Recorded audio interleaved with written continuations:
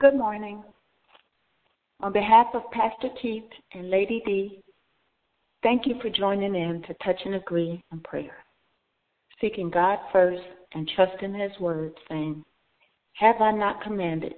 Be strong and courageous, and do not be discouraged." Let us honor God and join our hearts and minds together in common unity in our devotion and prayer with promise. The Lord your God will be with you wherever you go. My name is Sister Carol Humphrey. Our devotional relates to Mother's Day and the coronavirus. Our first ministry is in our household. Our scripture reading today comes from Acts chapter 16, 25 through 34. About midnight, Paul and Silas were praying and singing hymns to God, and the other prisoners were listening to them. Suddenly, there was such a violent earthquake that the foundations of the prison were shaken. At once, all the prison doors flew open and everyone's chains came loose. The jailer woke up, which implies he was asleep. And when he saw the prison doors open, he drew his sword to kill himself because he thought the prisoners had escaped. But Paul shouted, "Don't harm yourself, we're all here." The jailer called for lights, which implies they were in darkness. He rushed in and fell to his feet, trembling, before Paul and Silas. He then brought them out and asked, "Sirs, what must I do to be saved?" And they replied, "Believe in the Lord Jesus, and you will be saved, you and your household." Then they spoke the word of the Lord to him and to all the others in the house. At that hour of the night, the jailer took them and washed their wounds, which implies they needed healing. Then immediately he and all his household were baptized. The jailer brought them into his house and set a meal before them. He was filled with joy because he had come to believe in God, he and his whole household. So we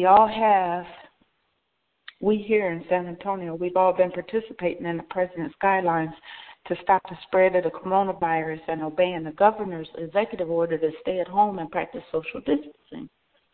The world has been very busy applauding moms for being the world's definition of a supermom. Who would Jesus call a supermom, or a super dad for that matter? Let me help you out with some scriptures I found. "My children obey me in the Lord, for this is right. They honor their father and mother, which is part of the first commandment, with the promise that it may go well with them and that they may enjoy long life on the earth. My children reverently fear the Lord and keep all his statutes and commandments. They love the Lord, their God, with all their mind and heart and with their entire being and with all their might. My children make right choices according to the word of God. My children rise and call me blessed, happy, fortunate, and to be envied. As the clay is in the potter's hand, so are my children in the hands of the Lord. I am always a positive encourager. I edify and build up, never tear down or destroy. All my children have Christian friends, and God has set aside a Christian wife or husband for each of them. My children walk and live habitually in the Holy Spirit, responsive to and controlled by and guided by the Spirit. My children have their spirit of wisdom and revelation and a deep and intimate knowledge of God. Their eyes have been flooded with light so that they can know and understand the hope to which He has called them and how rich His glorious inheritance is in the saints." I say again, our first ministry is in the home. I know I have some praying to do. Did you notice that when God opened the doors to the jailhouse that Paul and Silas didn't leave? God opened the doors. Not the jailer, not the leaders, God. Why didn't they leave? Because their work was not done. Their purpose was not fulfilled. They still had souls to save. I'm not suggesting you stay at home. I pray that we proceed with a renewed mind and spirit in relationship with God. Draw near to our very present help in times of need. Do not stop short. Do not get complacent. Imagine Paul and Silas, battered, swollen, hurt, cut and bound by chains and darkness, praying and praising anyway?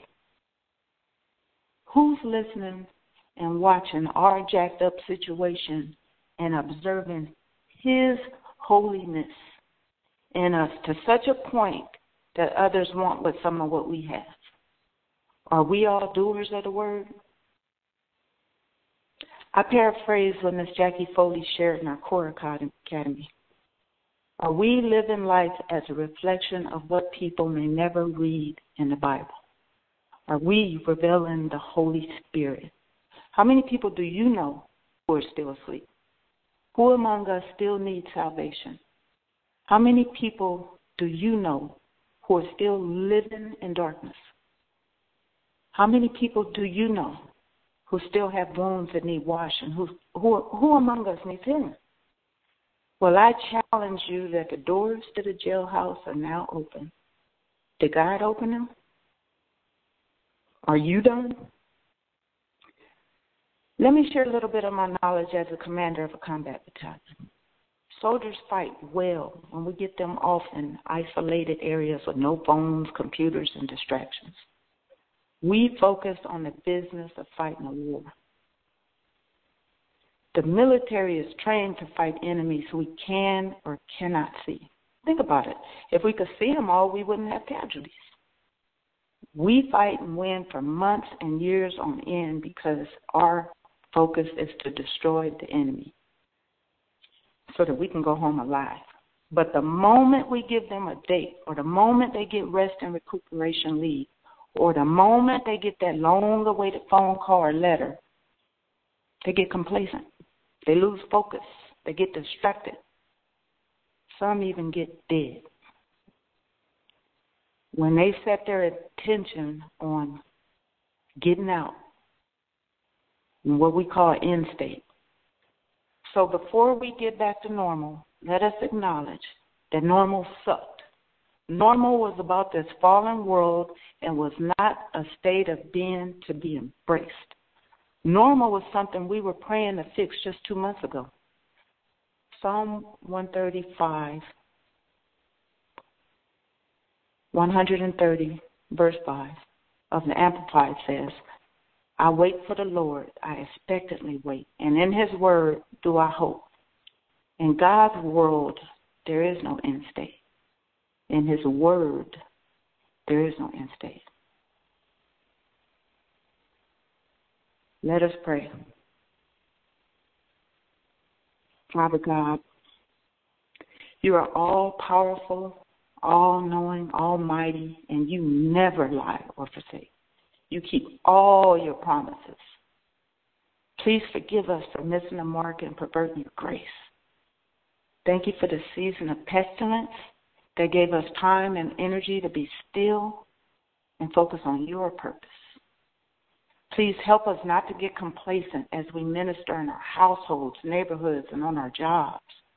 We pray for strength to endure this season and grace to understand You.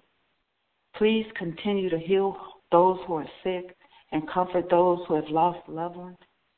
We pray for the help of Your Holy Spirit to apply Your teachings in our everyday lives.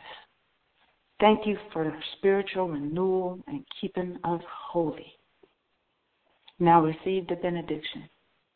The Lord bless you and keep you. The Lord make His face shine on you and be gracious to you.